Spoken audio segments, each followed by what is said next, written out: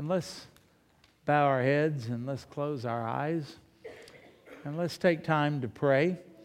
And I would like to ask you to pray for our nation, pray for our leaders, representatives. Pray for one another. Gay Berry has tested positive for COVID. Pray for her. There are more needs than that, though. Pray for people that you know about who are hurting, who are struggling with things. Pray for people who have problems and storms in their life, in their family, jobs, financially, those type of things. Pray for them. Then pray for somebody that you know who is lost.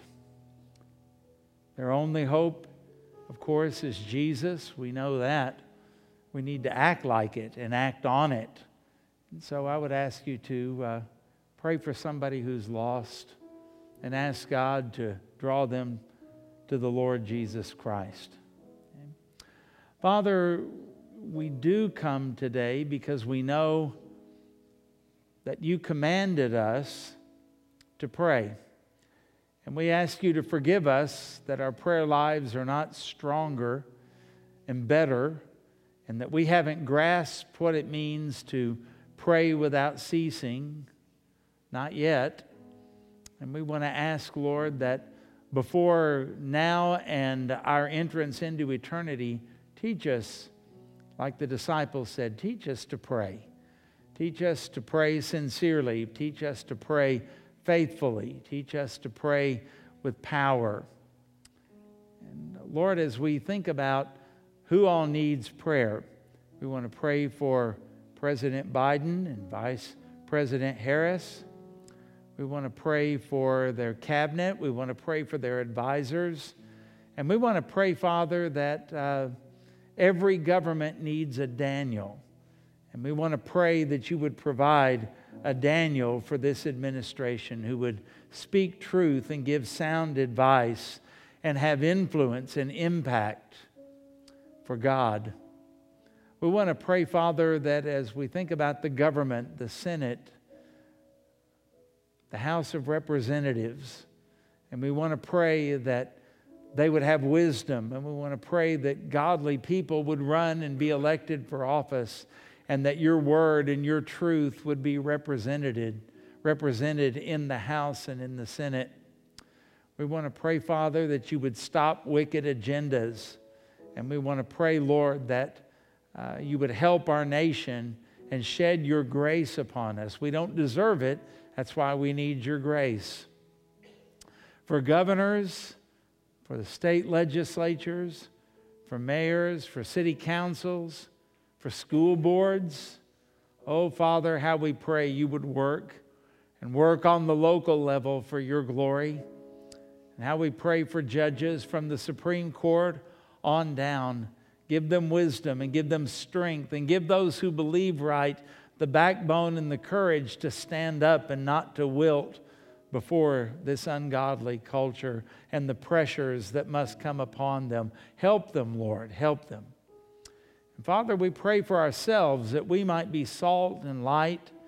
And we want to pray that we would be a witness for Christ. We want to pray that we would be something that would shine, and someone that would shine in the darkness, and that others would see our good works and glorify our Father in heaven because we let our light shine before men. Help us not to hide under the bushel, but to be bold and to be strong. Bless believers all over the world, especially those who are suffering persecution. And thank you for the freedoms that we have. Preserve us.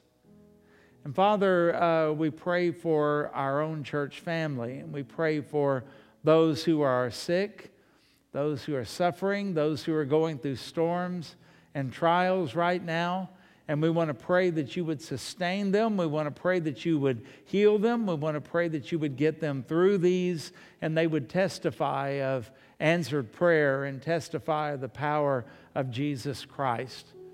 And Lord, we want to pray that somehow through us and through our church, through us as individuals, you would get the gospel out to the world, to the lost.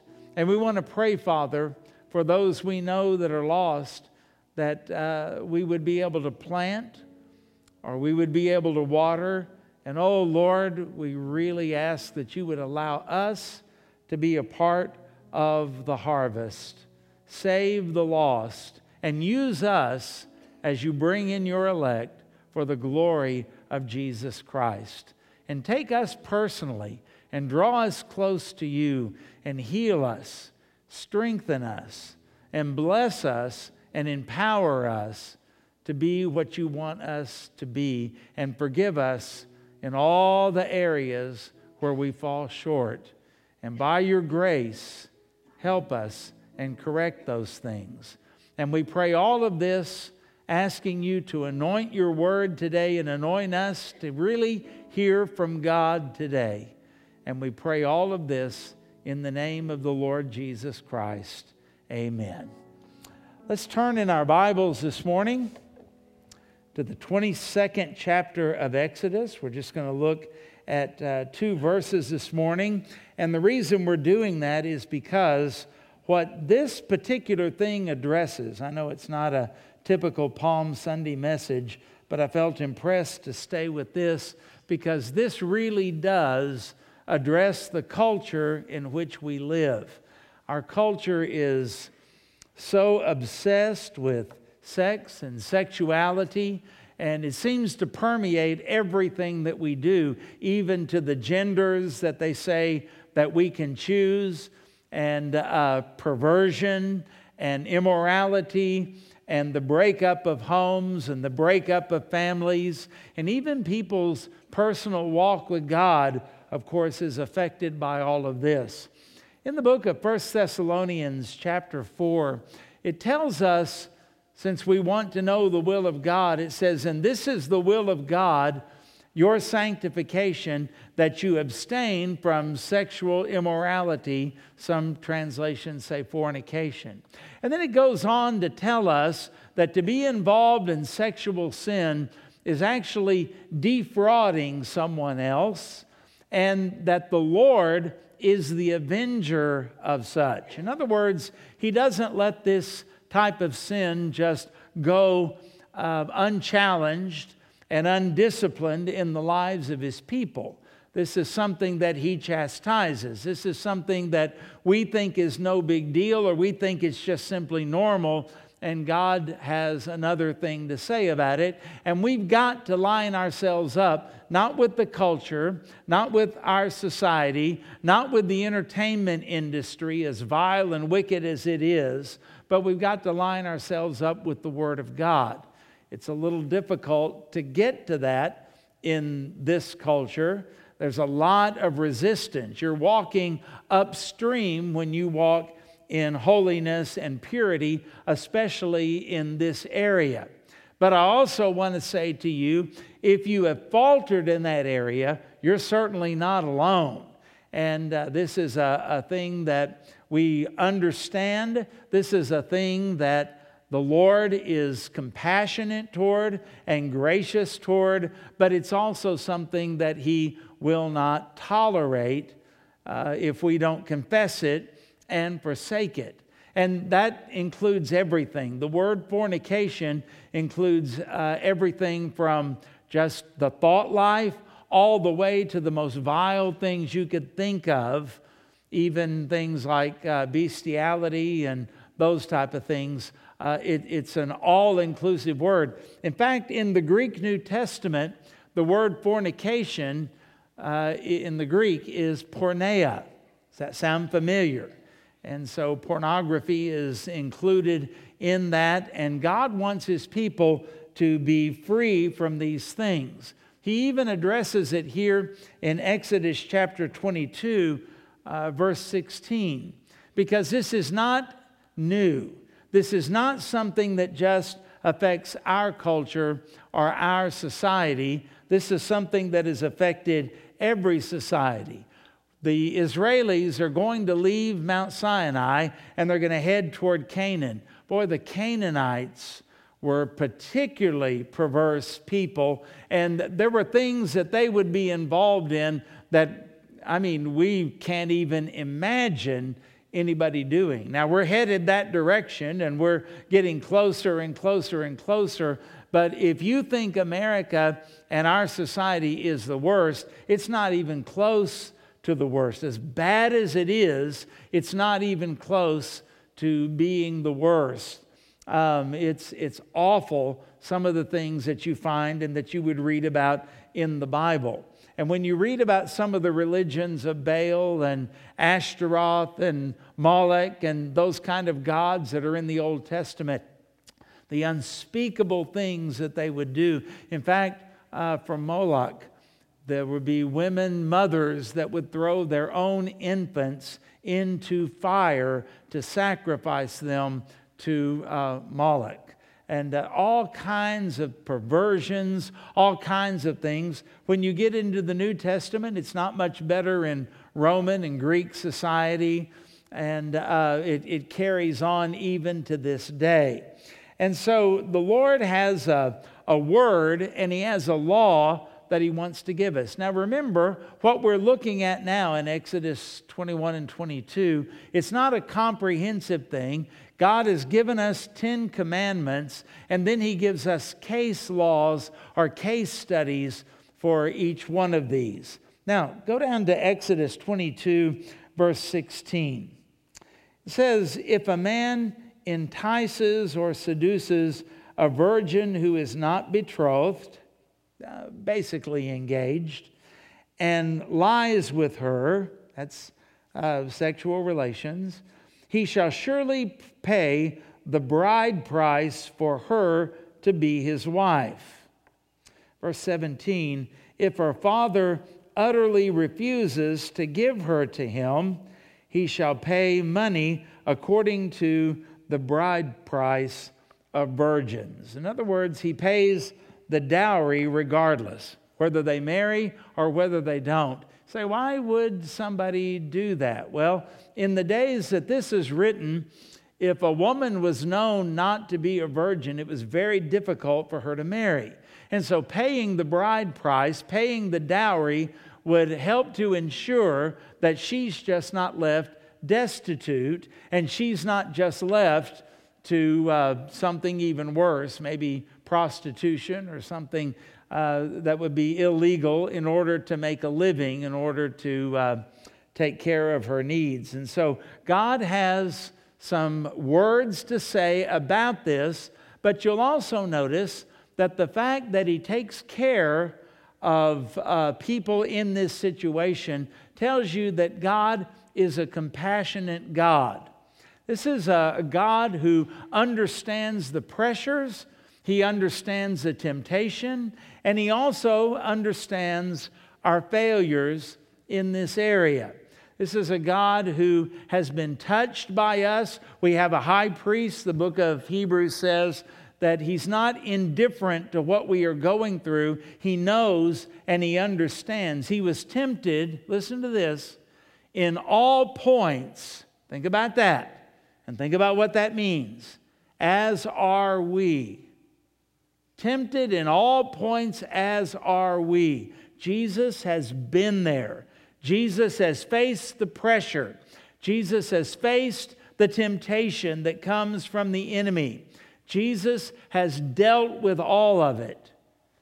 And yet the Bible goes on to say, yet without sin. Because had He sinned, He would no longer be qualified to be our sacrifice. He would be just another sinner bearing out the wages of sin, which is death. The criminals on the cross, you remember, one of them said, here we are on the cross getting what we deserve, but this man has done nothing wrong. And that's what impressed Him so much, and it ought to impress us as well. To think that Jesus would live on earth and live under temptation and yet do it without sin. And why did he do that? Well, number one, because he's God, and the Bible says God cannot be tempted with evil, neither tempts he any man. God is above that, and he is showing that in the way that he lives. Whenever the tempter comes, the devil himself, and Jesus is able to handle that, that is designed to give us confidence that our God knows how to handle the devil and knows how to handle temptation, and he is always victorious over it, so that if you and I will walk in his power, in his fullness, yielded to him according to his word, so we too can walk in victory over sin. We don't have to be enslaved to sin. You don't have to be enslaved to sin.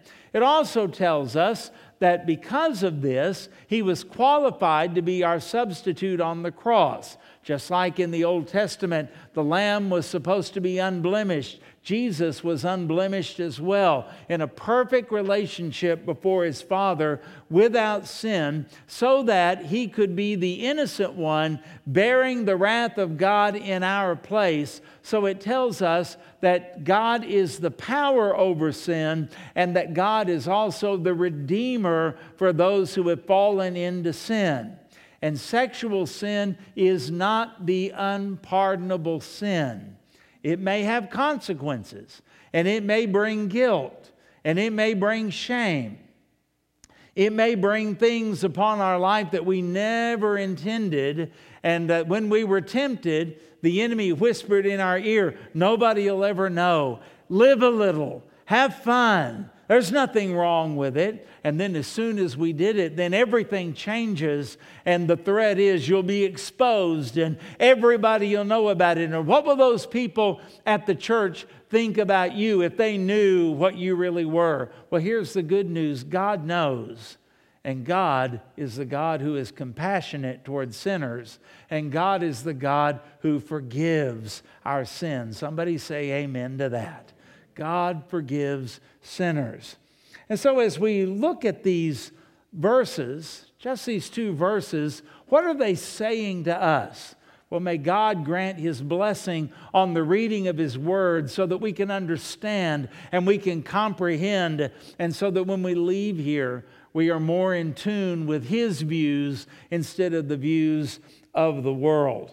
Now, first of all, will you notice that he gives us the case that is to be examined. What is the case? Well, it's something that happens every day. It's something that happens, and you probably know somebody who has been in a situation like this. If a man entices a virgin who is not betrothed and lies with her. Now, how often does that happen? How often do you hear about people that are living together without marriage? How often do you hear about people that are dating, and one of the first things that's on their mind is, how soon should I have sex with this guy or with this girl? How often do you hear about people that it just doesn't even cross their mind that they should wait until they are married? I mean, after all, we don't want to be puritanical. We don't want to be repressive. We don't want to go against what is natural, all that kind of stuff. And what they don't think about is the consequences. What they don't think about is the way that it will affect your mind and it will affect your life all the rest of your days. Psychologists tell us, and I think this is true, that whatever your first sexual experience is, you will live the rest of your life the bond is so strong, you'll live the rest of your life trying to recreate that. And that's why in our society, as we have gone to just no boundaries and do whatever you want, and if it feels good, do it, and people are so frustrated, and people are so uptight about this, and people have so many hang-ups and so many problems, you would think we would be free. This was supposed to the sexual revolution was supposed to set us free. And even the invention of the birth control pill was motivated by the fact that women were frustrated because men could have sex outside of marriage with as many partners as they want, and they bore no consequences. But women would have pregnancies, things like that. And so They invented the pill so that women could be as promiscuous as men without the consequences. In fact, former President Obama said one time that he wanted abortion to be available because if his daughters made a mistake, he did not want them, listen carefully to this phrase, this is a verbatim quote, punished with a baby, unquote. And that's the way we've gone. And as we have gone from back in the 60s with sexual freedom and liberation, notice how that has progressed into different types of perversion and different problems. And look at the confusion and the hurt and the pain that abounds from all of that. Again, it's nothing new. It's been around since the beginning of time. This is something that humans have battled with since Adam and Eve ate of the fruit. This is something that you and I have to battle with. And we all hear stories about pastors who have fallen and deacons who have fallen and church people who have fallen. And we've got to recognize the fact that none of us are above this. None of us are immune to this. And none of us have the power within ourselves to overcome this. This is why we need instruction like this. This is why we need a reminder about this. And this is why we need the power and the grace of God in these situations. And so we look at this case and notice this is not talking about rape. This is not a man who forced a young woman. This is a man who enticed her and she became willing. These are two willing partners. And they may say something like this, but we love each other. What's wrong with us in not expressing to express our love in this manner? And after all, don't you hear this a lot? Marriage is just a piece of paper. What's the big deal? We're married in our hearts, they might say, and all of that. Well, it's interesting whenever they do actually get married, and then let's say that the man cheats on his wife, she's all upset because after all, we are married. And you want to go, I thought it was just a piece of paper. And if it's just a piece of paper before, it's just a piece of paper afterward. And if it's no big deal to violate it before, why are you upset now? All he's doing is acting upon his sinful nature, and you shouldn't have any right to do it. But if marriage is commanded by God, and if it is a covenant between a man and a woman for life, now you've got grounds to stand on something. And God has ordained that society should function with marriage being more than just a contract between consenting adults, or marriage should just be something that is done because it's the next step. We've already been romantically and emotionally and sexually involved. The next step is marriage. Let's keep it in order. We find that as people that are made up of a body and a soul, the personality that we have, and a spirit, we find that today people are getting together, hooking up, and they get united bodily, and then they don't even know the person, may not even know their name, they don't know anything about them, and now they're trying to find that out, and they may not like the person that they find. And they unite bodily, then they try to unite in their soul, getting to know the other person, and the spiritual aspect comes last. Have you ever noticed the Bible does it opposite? The Bible says that when we get in a relationship with another person, that the first thing, we are united in our spirit, then we are united in our soul as we get to know them, and then after we take our marriage vows, then we are united in body. And that is such a better way and such a more happy and pleasing way. It's a better way to raise children. It's a better way for you and your emotional health. It's a better way for you to live for God and to walk with God and to be free in your life to do it the way God says. And so I challenge you to do that. This is the case in which we are looking at, and the case that we are examining, and the case that is laid out before us. Because after all, these people here that do this, they're just doing what's natural and doing what is, expected in all of this, and yet God has something to say about it. And so it's clear the Bible teaches that sex before marriage, premarital sex, is a sin. You can't get around that. You can't excuse it. It is a sin. But as we said before, we have a compassionate, understanding, sympathetic God, a high priest who forgives sin and praise His name for that. And we understand that this is something that whether there's a pregnancy that results from this or not, this is what the Lord is addressing in here.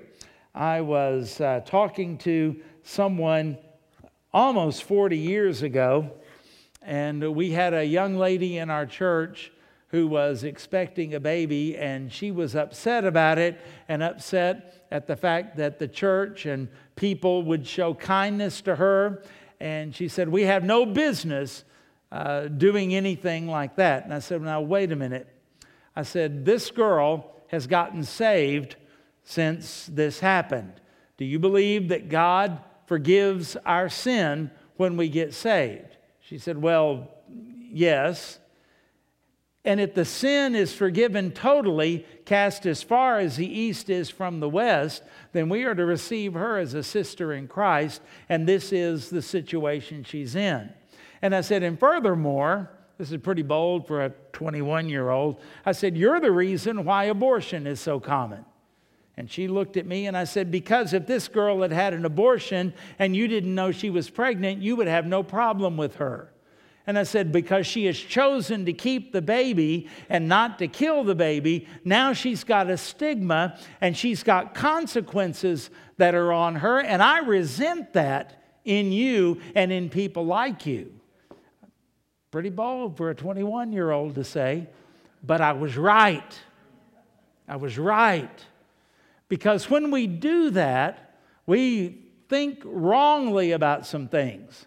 I went ahead to ask her, I said, do you believe it is a sin to be pregnant before you are married? And she goes, of course. And I said, I don't. So you know why? Because that would mean Jesus was part of sin. They didn't have any answer for that. I said, it's not the pregnancy, it's the act that got you pregnant. And Mary was pregnant by the Holy Spirit. There was no sin. And yet she was pregnant before marriage. Are you hearing me? We've got to think right about these kind of things. And I said, so if a young lady is pregnant before marriage and she has gotten right with God, that sin's over. Don't tag the baby with being illegitimate. There's nothing wrong with that baby. That baby is a gift from God. Somebody said there are no illegitimate children, they're just illegitimate parents. That's pretty good, isn't it? And so that's the way we've got to think. And so we've got a case that we look at. Now, secondly, I want you to notice here a desirable resolution. A desirable resolution. What would that be? Well, the best thing would be if they could get married. Now, sometimes you find a couple who's in this situation, and they're not just heathens. They're not just some bad guy did a bad thing or some bad girl did a bad thing. Sometimes they really love each other. Sometimes it's a good thing. Sammy and I have some friends, and they were kind of in this situation, and they've been married nearly 40 years now. And just good people who love the Lord, and God is using them, and it was a good thing. But there are situations that aren't quite like that. So the Bible tells us here that the best thing would be, he shall pay the bride price, the dowry, they did that, for her to be his wife. And marry her, to take responsibility for her, to pay the girl's family the dowry, and to go ahead and marry the man. And did you know something interesting? If you were to go to Deuteronomy chapter 22, verse 29, this man, once he does this and then marries the girl, he is forbidden to divorce her. Isn't that interesting? She's never to be thrown aside or tossed aside like an old shoe or for someone else. Because, when you think about it, this is still a covenant that is made before God. And so all of this shows that the man is an honorable man, that he respects the family, that he has indeed sinned, he's made a mistake, but he is not that type of person, and he is going to be able, if he can pay the bride price. Part of that was not just, what kind of a weird culture is this? Is my daughter a possession that a man pays for? No, it actually shows that when you pay the dowry, it means you have resources to take care of a family. And so this is what this is about. This man says to a father, I made a mistake. I want to marry your daughter. And here's the money for the dowry, proving to the father that this man will be able to take care of his daughter and of his grandchildren. He has those resources to be able to do that. Now, that would be the very best thing. And that would mean that a man who did that and a woman who did that, they could still, all through their life, honestly say, I have not had sexual relations with anyone but my wife or but my husband. And it may have been a little out of order, but it's forgiven. And now they're living in a covenant relationship, and they are having and raising their children in the nurture and admonition of the Lord. And so they go on like that. That would be wonderful if they could do that. But let's look at the next thing that comes up here. And number 3, the reality to face. If her father utterly refuses to give her to him, he shall pay money according to the bride price of virgins. The father says, absolutely not. This guy is dishonorable. This guy has a reputation. This guy has done this with other women. This guy will not be a faithful husband. This guy will not be honorable. This guy has no respect for the laws of God. This guy has no respect for the family. Absolutely not. He not only won't marry my daughter, but he is not going to be raising my grandchildren as long as I have anything to say about it. Well, then, according to the law of Moses, the guy was to still pay the dowry. This is for the girl and take care of her. And then he's to, get out of Dodge. And so as you think about this, this happens so many times. So don't think that just because a girl gets pregnant or she's caught into something like that, that I don't believe in shotgun weddings. In fact, I have counseled young ladies, don't make 2 mistakes by marrying this guy. And so this is what the Bible has to say about this. When I was doing youth work nearly 40 years ago, that's hard to believe, we had a young lady in our church. Man, she was a joy to be around. Everybody liked her, and she was popular, and she was faithful, and she loved the Lord Jesus. And she was involved in all kinds of Bible studies and campus ministries and things like that. In fact, there was one time where she went on a mission trip, and she came back, and boy, this will date you, she showed slides from the mission trip, and God really had his hand upon her life.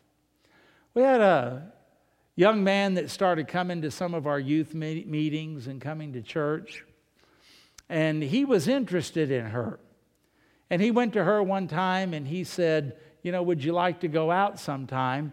And she correctly said, no, I can't. And he said, why?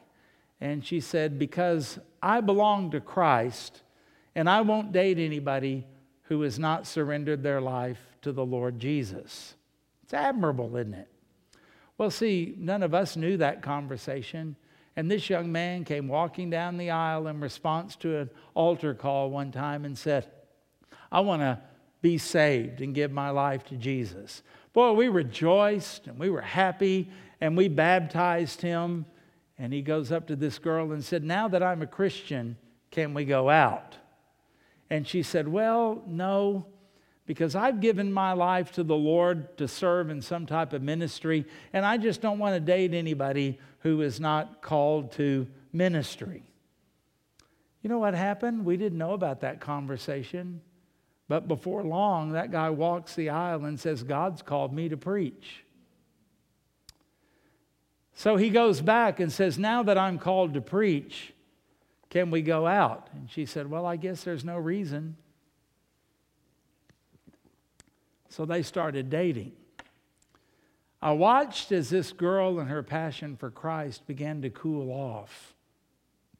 You know, with teenagers, Isaac can tell you this. Whenever you see these things where a teenager that's really, really, really gung-ho for Christ, and then they back off and cool up, there's almost always a girl or a boy involved in that. And that happened to this one. And I remember being at a fifth quarter one time and asking somebody where she was. And they said, I don't know, but I saw her and her boyfriend under the bleachers. Well, I knew that wasn't good. And before long, she was coming into my office, weeping. And she said, I have something I need to tell you. And I said, what is it? And she goes, I'm pregnant. She never set out to do anything like that. It just kind of happened. Was she responsible? Well, of course. But you know how things can happen. And wasn't anything where she wanted to be that way or end up that way. Her father was angry and told her to get an abortion. He was embarrassed by the whole thing. He later calmed down and repented and changed, thankfully. And she said, I don't know what I'm going to do. And I said, what about your boyfriend? And he said, get an abortion. That'll be God's way of punishing us. It's horrible. She felt alone. She felt abandoned. But she wasn't going to do anything to hurt her baby. She repented.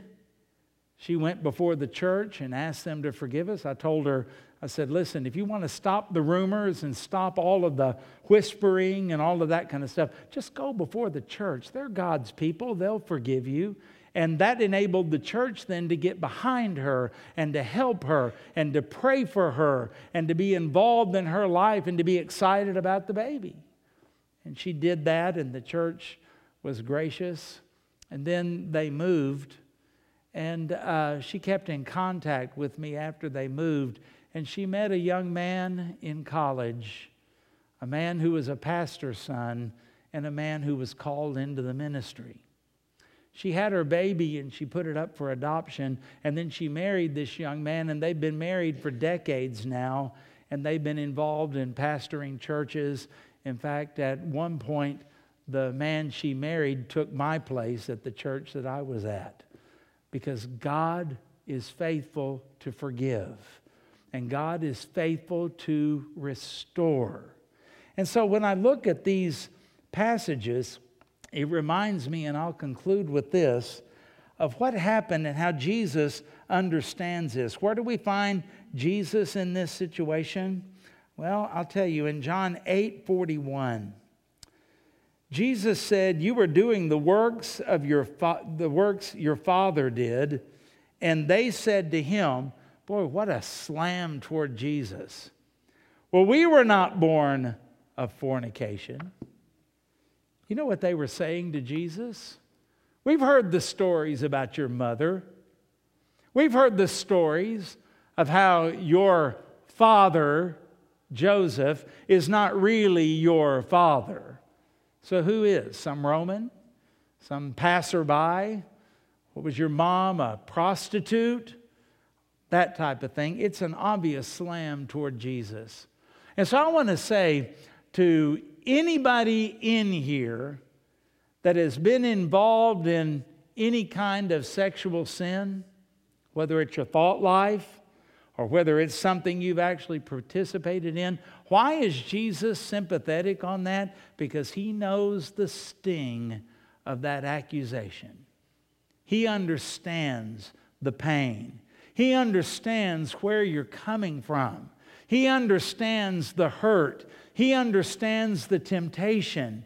And He understands the accusations and the condemnation of other people because He lived that through no fault of His own. Did you hear me say, through no fault of His own?